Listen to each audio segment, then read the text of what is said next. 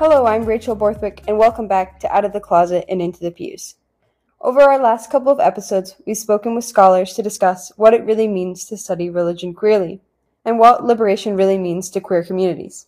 However, in tracing the historical analysis of queer religious liberation, we want to ask members of religious communities how religious spaces that focus on queer religion challenge us to rethink the relationship between LGBTQ+ emancipation, queer rights, and religious forms, and thereby come to understand religious resistance and negotiation as enactments of queer identity. Those of us who are queer people of faith experience multiplicity all the time. We belong to multiple communities, queer, religious, spiritual, but yet we are often asked to choose one over the other. Am I queer today, and if so, do I downplay my religion and spirituality, or am I religious today, and therefore downplay my queerness? Those of us who are queer and religious seem to live and exist in a third space that is created by the intersections of our sexualities and our religious identity. As queer religious people, many of us never feel at home, but many of us also find this solace in our religion.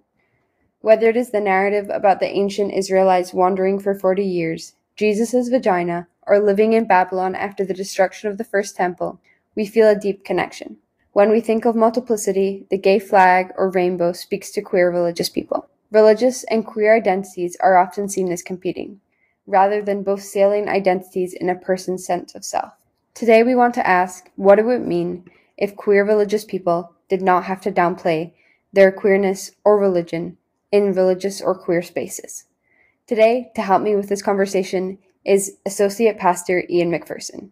Ian McPherson is from North Carolina and is a graduate of Campbell University, St. Louis University, and Union Theological Seminary in the city of New York. Ian is a passionate advocate for youth leadership, both in the church and in Christianity's moral witness to the world. Their ministry puts faith and civic formation in conversation to amplify the theoethical wisdom of young people. Ian, thank you so much for joining us today. Hi, Rachel. Glad to be here. I'm wondering if you can tell me a little bit about your story. How did you come to your faith, spirituality, or religion? What faith-based communities did you grow up around? Oh, sure. I grew up actually in the charismatic tradition, which is an offshoot of Pentecostalism. And so I grew up in a quasi-Pentecostal evangelical tradition at a non-denominational church where my father was the associate pastor for the vast majority of my childhood into early adulthood. And so I was pretty predisposed to religion from an early age. I was definitely, raised in a religious home, and most of my family is pretty religious. As a matter of fact, my father came to the charismatic tradition through the ministry of my mother's parents. And so I'm actually the child and grandchild of charismatic ministers. And so I was raised in that tradition and still cling to much of it in practice and to some degree in theology. But there's a much longer story here. But the short version is that as I came to reckon with my queer identity and began to understand the more progressive theological strands within the Christian tradition, I gravitated in time. I took a detour through Unitarian Universalism, but in time found the United Church of Christ was a place that I felt that I could be most at home in the fullness of who I am, both as a queer person and as a charismatic. And so even though I serve a mainline church where the worship is not anything remotely close to how I grew up, there are other churches within my denomination that embrace Pentecostal identity and still maintain connection to other churches within the United Church of Christ. And so that became the place where I felt that I can embrace myself most fully. And so that's why I'm here. Yeah, and I'm kind of wondering, what guides your activism, or what does it mean to you to study religion queerly? Well, that's a great question. I think that there was a really significant shift for me over the years from an obsession with personal salvation, which was the message of the charismatic and evangelical upbringing that I had, to one of liberation. And over time, studying I was fortunate enough to study with the founder of Black Liberation Theology, Dr. James Cone, at Union Theological Seminary before his passing. And so it was teachers like Dr. Cone and also other folks who root themselves within that liberationist tradition who really gave me new language for the kind of impact that I thought that faith should have on the world. And in time, my commitments really shifted from this narrative of personal salvation, individual salvation, to really using faith as a lens to understand systems and structures that keep people in bondage, that create inequitable outcomes for folks, and that don't ultimately regard every human life with the dignity that I believe that it deserves and that it's been given by God. And so queering faith for me is just one of the many liberative lenses that we can use to understand the ways that oppressive systems and structures are perpetuated in our society, not only within our society secularly speaking, but within the church itself. And so my faith is ultimately informed by that commitment to liberation, not just for me, but liberation for all. Yeah, Ian, and you talked about using faith as a lens to, examine systems and different parts in secular and religious society. I'm wondering if we can talk a little bit about spiritual fragmentation among queer folks. And what I really mean by this is that more than often, queer folks feel this painful and frightening feeling of their new sense of identity, whether that be religious or spiritual, crumble and fall away as they navigate their sexual identity. Did you navigate this phenomenon, or do you have any advice to those navigating these feelings as an associate pastor? Absolutely. That's a great question. I would say I would tackle that a couple of different ways. My particular experience, I think, is unique in that, in many ways, I think that I found my queerness through spirituality and theology. It wasn't until I encountered queer theology that I really began to delve into queer theory and also just hung around queer people, which is actually the most formative part of this process for me, was the community that I built throughout this navigating of who I was. The categories that were offered to me, growing up, were gay and straight and male and female, and neither of those really felt most resonant with who I was in the deepest sense. And so I am really grateful for the work and witness of queer theologians and queer activists within Christian community, because they gave me language for myself and for the divine and for the experience that I was, and for my spiritual experience, but also my ethical commitments as a Christian, and really gave me solid ground to reroot myself within that tradition fully. So that's, my personal experience. However, I understand that for many queer folks, that the church as a whole represents harm and pain and trauma. And far be it from me to ever offer a word to them that would in any way diminish their experience. Many folks come to me who grew up queer and religious and have completely rejected their faith. And I think that there's some anxiety when they encounter me, especially like if I'm wearing my collar, it's like that I'm here to kind of proselytize or something. But I actually have, in some ways, I want to be careful in the way that I say this because I am, by definition, an institutionalist. I'm within the institution, and I have to take responsibility for that. But I'm not an institutionalist to the extent that I am committed to bringing queer people into the church. My work is to change the church so that it will meet queer people where they are and offer a liberating and good word, that a church that would bring good news. And so I can say this, full throatedly, I guess, because having grown up charismatic, this is really the gift of that tradition, is that I'm not particularly tied to these institutions as they exist. I really am concerned, I'm most concerned with the spirit, which is always and ever at least one step ahead of the institutions that claim to follow her.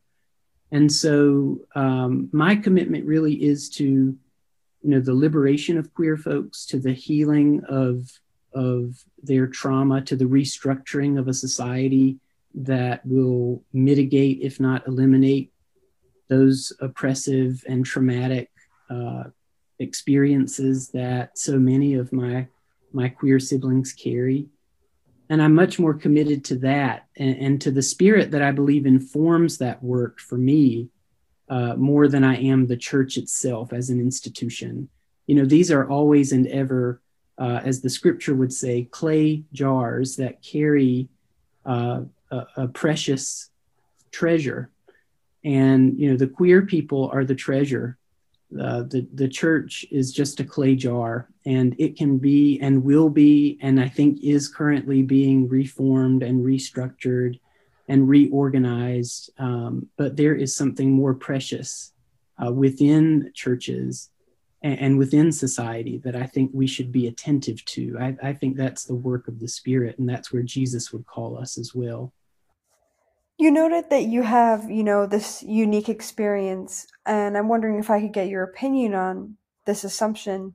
In our society, there's this assumption today that queer religious individuals are involved in a different realm as queer folk and as social justice activists, and either have to downplay their religion and spirituality or their queerness depending on their environments that they are in. What do you make of that assumption?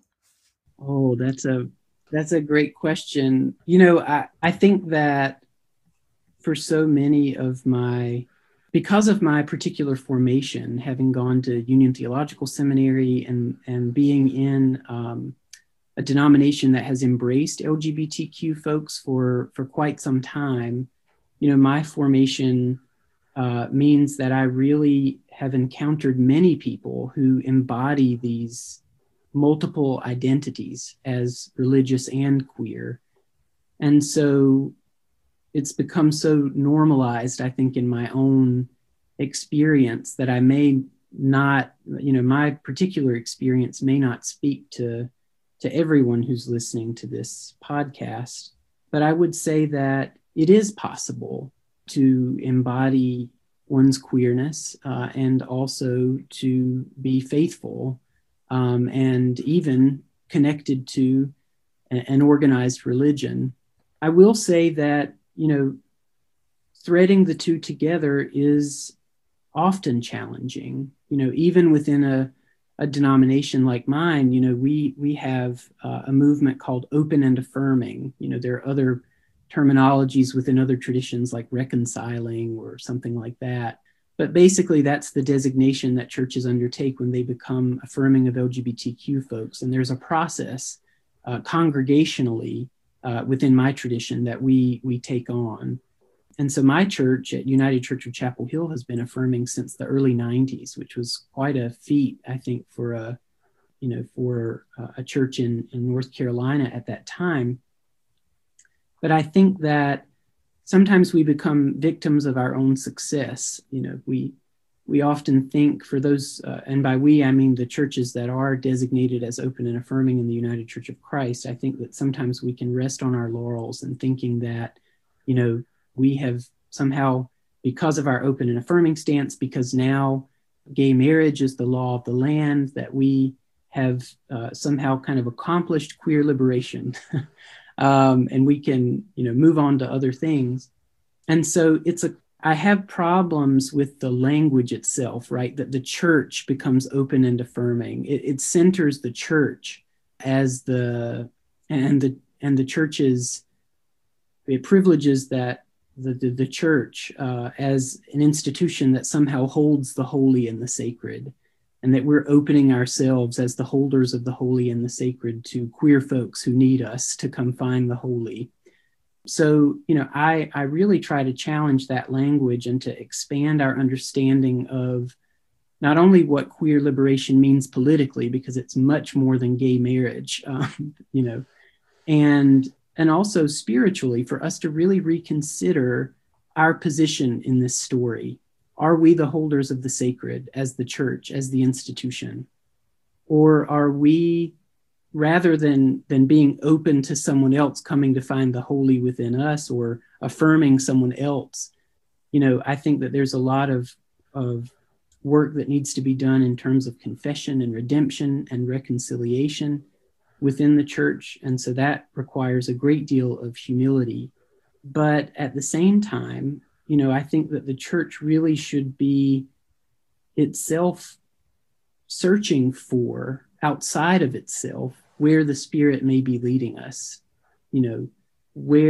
how others, particularly queer folks in this instance, are holding the holy and the sacred.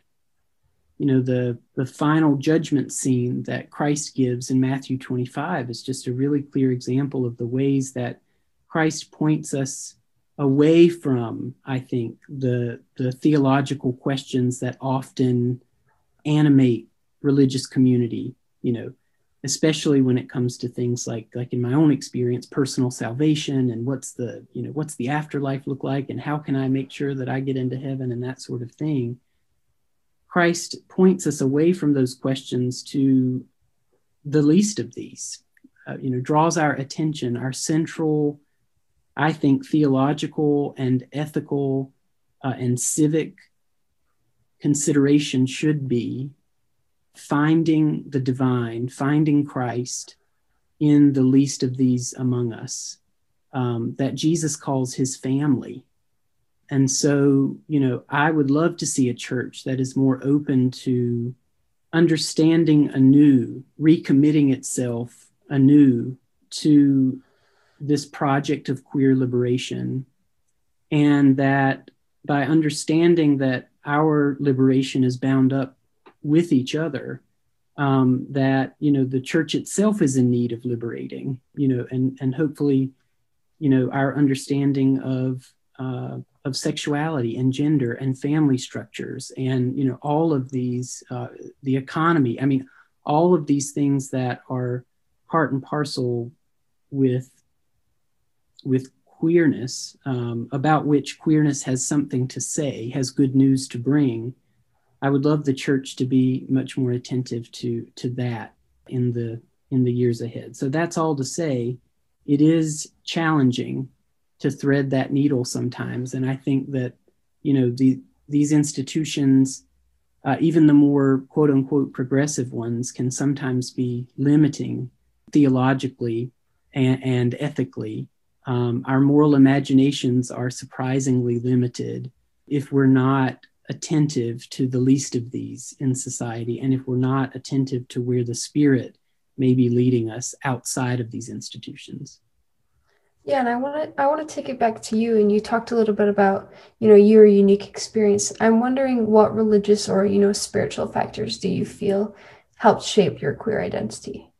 I think that, again, the gift of the charismatic tradition, I have to go back to that because it really is the sort of the headwaters, the wellspring of my formation. The ways in that I carried myself as a child, even the ways that I was embodied long before, I even understood my own sexuality in a more complex way. My gender expression was pretty queer. And the beautiful thing about the charismatic tradition and its attentiveness to the Spirit and the ways that the Spirit is takes possession almost of one's body, or the embodied nature of that, it really gave me a lot of latitude that I would not have had even if I had, gone to the Southern Baptist church that my father attended as a child. Um, there was something about the subversiveness of the Spirit in that space that gave me wide latitude in terms of my gender expression, in terms of the sort of ways that I could emote, the affect that I had. I mean, all of those things were very queer looking back, but in spite of itself, because I certainly did not grow up in an affirming tradition by any stretch of the imagination, but in spite of itself, the commitment to the Spirit that this community had uh, actually introduced me to this subversive divine figure of the Spirit who really shielded and I think protected this little queer person from some of the worst potentially damaging consequences of growing up within an institution that was not open and affirming. And so I credit the charismatic tradition with that, with giving me permission to be my fullest self, even though I don't think they would affirm that or would even agree with my assessment of my own experience. But I know the Spirit, and I've known the Spirit for a long time. And the Spirit has a subversive way of moving within these institutions, even as I think that she calls us beyond the limitations that the institutions may want to impose on us. You talked a little bit about, growing up maybe in a religious environment that didn't accept you. I'm wondering, have you seen any improvements in religious and spiritual educational resources that incorporate queerness in your own work or outside of that? Well, this is a challenge. Most of I am within my role at United Church of Chapel Hill, I have direct responsibility for our youth ministry programs. Finding curricula and other resources for youth ministry that are affirming of queer folks or informed by queer theology, I mean, it's really a challenge still. It's getting better, and there are more resources that are emerging, but by and large, that market is dominated by evangelical theologies. And so, I would love to see not just queer theology, but other theologies of liberation be embraced within faith formation curricula across the lifespan. And I think that that's a real gap within the institution of the church. I mean, you can go and pick up the queer Bible commentary, but good luck reading it without, a theology or philosophy degree. We have to be better, I think, and by we, I mean churches that embrace, queer folks. We have to be better about clarifying who we are, what our commitments are, why we're doing what we're doing, and making it plain. The scripture says, write the vision, make it plain so that a runner could see it. And, whizzing past, I suppose. And so we have to really work on that as a progressive faith community. And I don't think, I think that one of the temptations is that we give up on biblical literacy for the sake of becoming more approachable or less controversial. But I think that, we really give up on a lot of the treasure of our faith tradition when we don't examine deeply the roots of our tradition and of the biblical tradition. we don't form our ethics in spite of Scripture. Our ethics are informed by Scripture. And so, I would love to see more biblically rich, theologically expansive curricula for children and youth in particular that is committed to liberation and that is informed by queer voices and voices of color. You talked a little bit about Scripture. I'm wondering on more of a positive light. When you came to, reckon or come into your queer identity, what is some Scripture that really inspired you? Yeah, I will say that Scripture was the hardest part for me. One of the interesting things about the charismatic tradition is that despite its commitment to the ever-present movement of the Spirit, and the gifts that the Spirit bestows upon the faithful, that's actually the root of that word, charismatic. It means gifts, and in this case, it means the gifts of the Spirit. And so we believed, that folks could prophesy, that they could in fact hear from and speak for God. And it's interesting that as seemingly imminent and like relevant that and as somewhat progressive in some ways as that might be, the Pentecostal tradition was multiracial in its founding, empowered women to be ministers. And of course, that's a fraught history, and it's not totally liberative for sure. And some of that gets rolled back over time. But that tradition, as much as there was a commitment to a much more inclusive understanding of the ways that the Spirit moved here and now, there was also an infusion of fundamentalism in its approach to Scripture. And so it actually had quite, strict and static rules and understandings of the ways that Scripture inspired the faithful. And so it was really hard for me that, there was one sort of tone of voice with which I would approach Scripture. And it took a long time for me to find a new voice, and actually many voices, because the Scripture itself is not univocal and was never intended to be. And so it took a long time for me to kind of gain enough perspective and expansiveness within myself to be able to hear the Scripture anew and to really hear it as good news for me. But I will say that some of the passages I think that have been most impactful for me are even actually come from Paul and Paul's writings. Paul is not, typically queer theologians' first go-to, scripturally speaking. But, there was a side of Paul that we see in the book of Galatians, where he says, in Christ there is neither male nor female. I think that there is a kind of liberative understanding.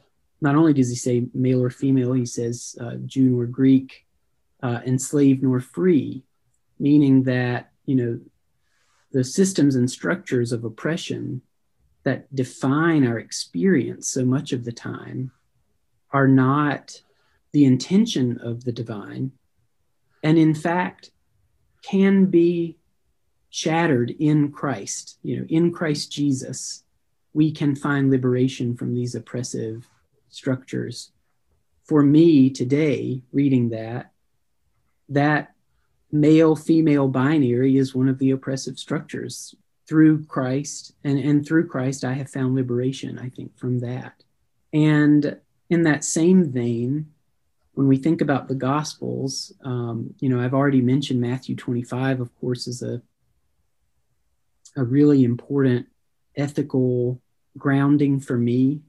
There's a lot of conversation in our country now about sort of finding common ground or the common good, which I think is great, that we can redefine, reclaim the common good as a robust civic virtue. But if Christ's witness defines that for us, then the good that is common to all of us is that which is good for the least among us.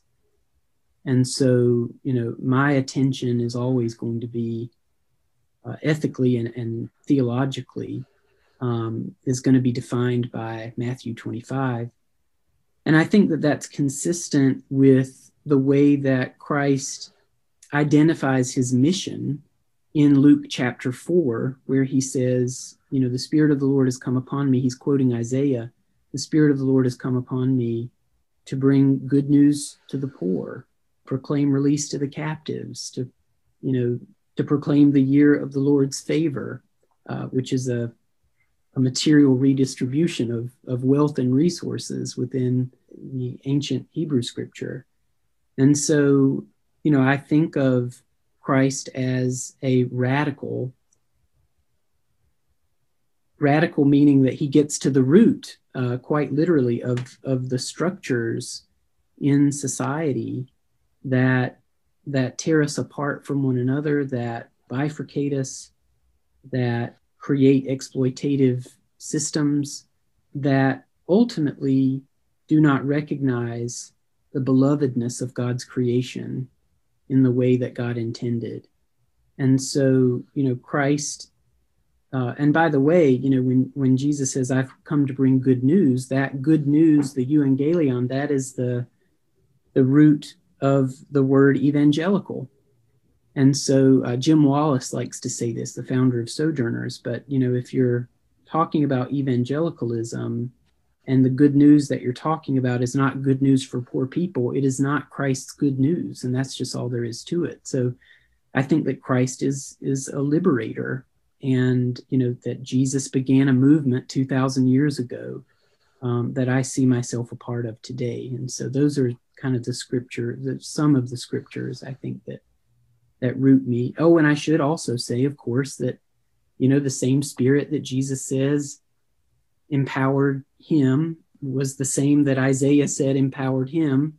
And that, so Jesus roots himself in the prophetic tradition, but that Spirit is the same one that descends on the believers at Pentecost, on Pentecost. And so, that same Spirit, and this is again going back to my charismatic commitments, but that same Spirit that took up residence in Jesus is the same one that takes residence within my heart today, and that animates and empowers and informs what I do and the way that I move through the world. And so that Spirit is not just from some past, 2,000 years ago or beyond, with the prophets that came before Jesus. Jesus is literally, drawing a line from Isaiah to him, and then in the sequel, of course, to Luke's gospel in the book of Acts, we see that Spirit moving on the early disciples, and that same Spirit continues to animate us today. And you already mentioned what my next question was going to be a little bit, but I was really struck by your piece, Seeking the Common Good in Uncommon Time. I'm wondering, can you talk a little bit about some tensions you've navigated as a queer person of faith, or, just like a little bit about that article for maybe some people who've not read it? Yeah, that was a difficult piece to write, and I think has become more difficult, maybe rather than less, as time goes on. I was skeptical about that piece and sort of what was being asked of me. I was approached by the editor of Faith and Leadership to talk about, she had, caught wind of this Bible study that I have weekly with my father, who continues to be a minister. He's now, and he's not at a charismatic church anymore. He is now a solo pastor at a Southern Baptist church in my hometown. And so I was feeling during this last election in particular that the divides are so deep between me and my father, and then sort of the folks we represent. I live in a more urban community. He lives in a rural one. I'm younger. I'm a millennial. He's a boomer. I'm progressive. He's conservative. And so one of the challenges of a conversation like that is that, and as we've seen more and more, we're all operating these two sides that I'm sort of laying out here, these polarized parts of our community are operating with very different moral language and different sets of facts and data. And so I knew, given that and the nature of my father in general, that if we were going to have any sort of substantive conversation across these divisions, that the Bible would have to be the facilitator. The Bible would have to hold space for that. And so I would say that, I stand by what I wrote in the piece, which is that the scripture has this space wide enough for us to encounter one another. Of course, that is because my father and I have a shared commitment to the scripture. I mean, I wouldn't necessarily assume that for everyone, but in the case of my father and I, and for most of the people who would read, an article at Faith and Leadership, there's some sort of commitment to the biblical tradition. And the biblical tradition, I offered an invitation to use the biblical tradition as a way of opening up these questions. And there are many dimensions of that I sort of touch on in the article, but I suffice it to say that I believe that the biblical text has space enough to hold the complexity of that encounter across difference. But I think that the challenge of the piece that I still continue to wrestle with is that I would never want to universalize this particular experience that I have. Not everyone who comes from a conservative tradition or that has conservative parents will find that encounter to be generative or life-giving. Some days I question that for myself, but for many folks, it could be not just not life-giving, it could actually be damaging. It could be re-traumatizing and subtly death-dealing even. And so I would never want to encourage anyone to undertake that. So you'll notice in the article, there are several caveats. I'm like constantly pinning it back to the particularity of my experience and the ways that I felt that this invitation was merited for me and for my father, not for others necessarily. I'm not, offering a Bible study as a panacea to our social ills. But all that being said, I do think that, if we truly, and this is sort of where I was getting with when we were talking about curricula earlier, but if we really interrogate the biblical tradition and we take Jesus seriously in the ways that I think he wanted us to take him, I don't think Jesus is always so serious, but there are some things that are pretty important to him.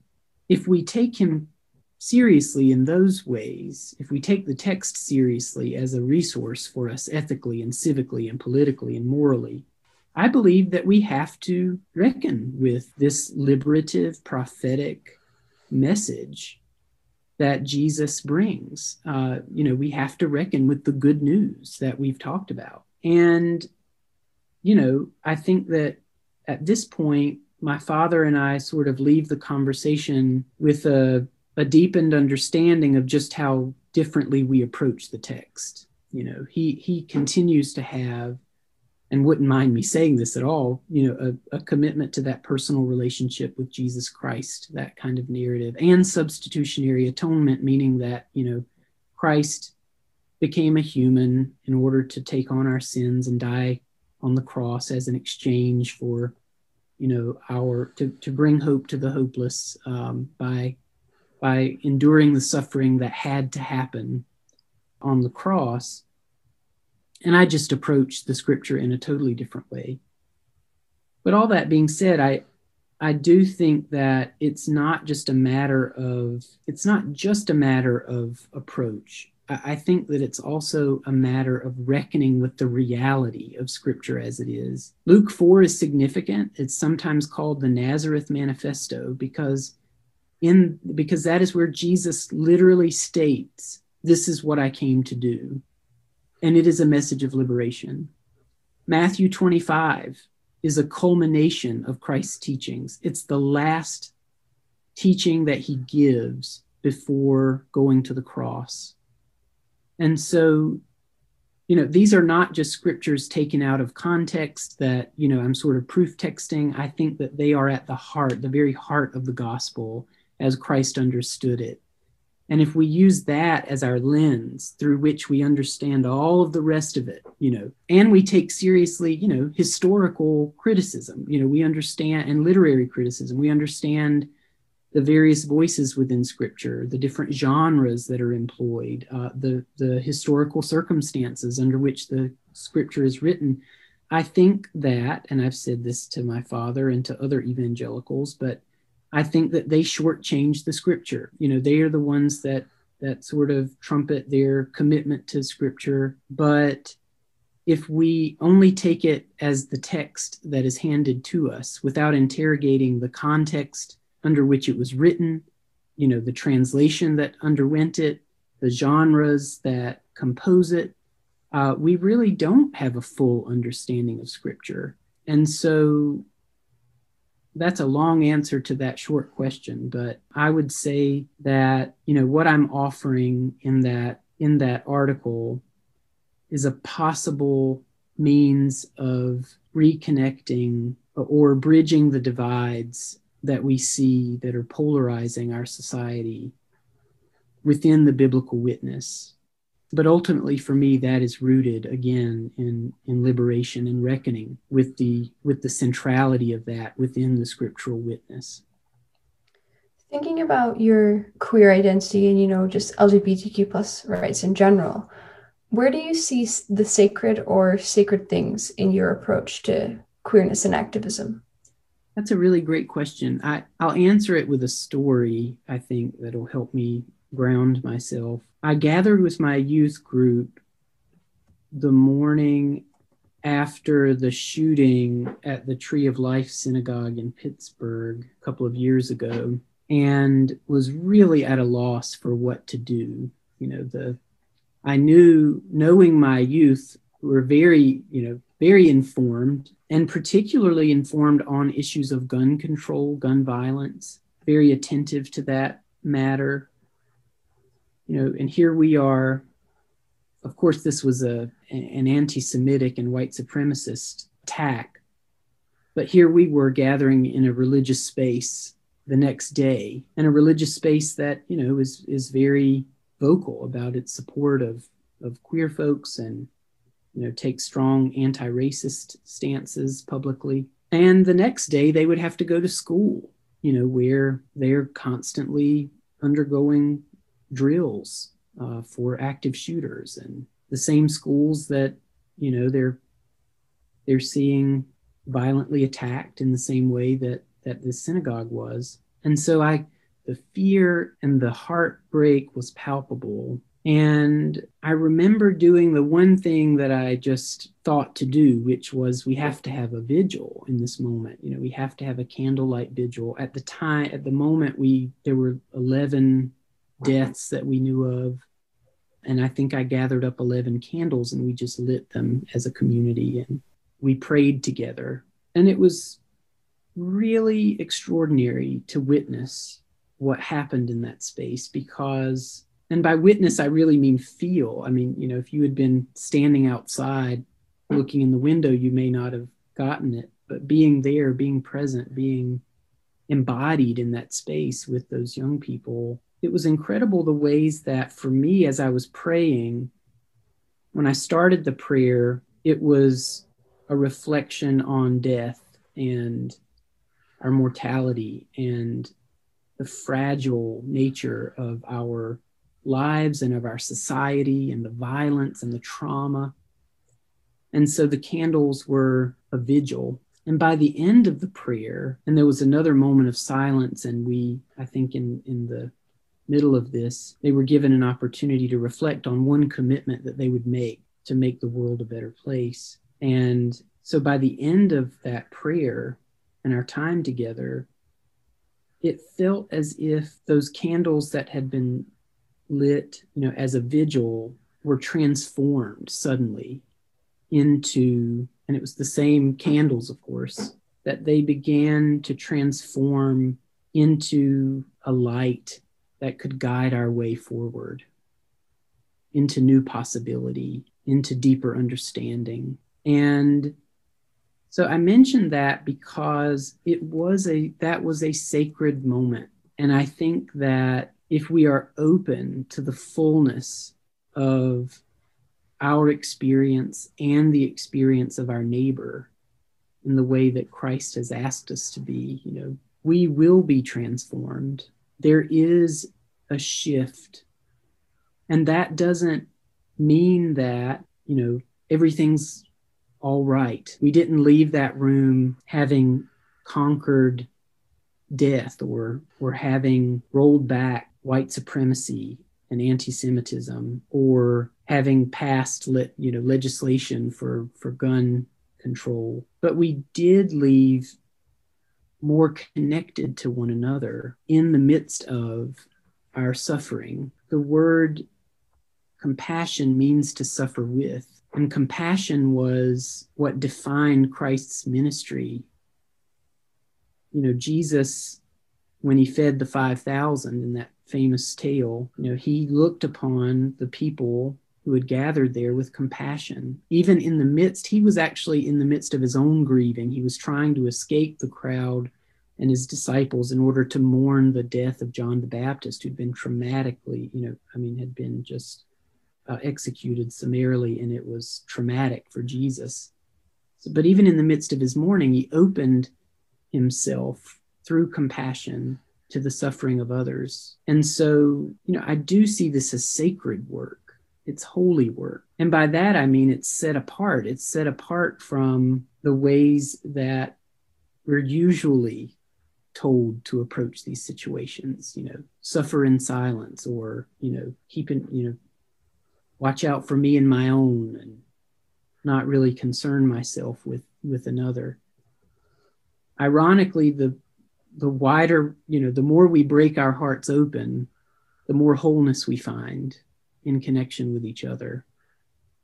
And so I do believe that this work is, it can often, and I think that this chafes my father, it often sounds so political and so structural and even sometimes intellectual, when I go around talking about this policy and that. But ultimately, what I'm asking of people is to be open to the heartbreak of others, to open themselves to the possibility of solidarity with another, to open ourselves to the possibility that we are actually tied to one another, that our liberation is bound up in one another, and that if we do that, I do believe that, we can transform lights lit in vigil to lights lit that will chart a course forward. And my last question for you, Ian, we kind of talked a little bit about interlocking systems of oppression earlier, but when we think about queer folk, we often think about white, gay, cis Western men. How, as religious practitioners or queer people of faith, do you think we move forward on creating an approach to religion and sexuality that accounts for networks of power that exist in gender and race and socioeconomic status and other identities at the intersection of sexuality? It's a great question. I think that in part, it goes back to some of what I mentioned earlier about reframing our understanding of the work that we're called to do. We really are not, this is not a religious club for gay marriage. We're called to something much deeper than that, to be attentive to a real spiritual battle. This goes back to my charismatic roots again, the spiritual warfare language, which I understandably a lot of folks in my more progressive circles don't embrace, but I embrace it because we're reminded in scripture that our battle is not against flesh and blood, but against principalities and powers. And I believe that there are principalities and powers that are mutually informing, that are ultimately rooted in the same hellish outcomes for so many among us. You cannot talk about queerness without talking about white supremacy.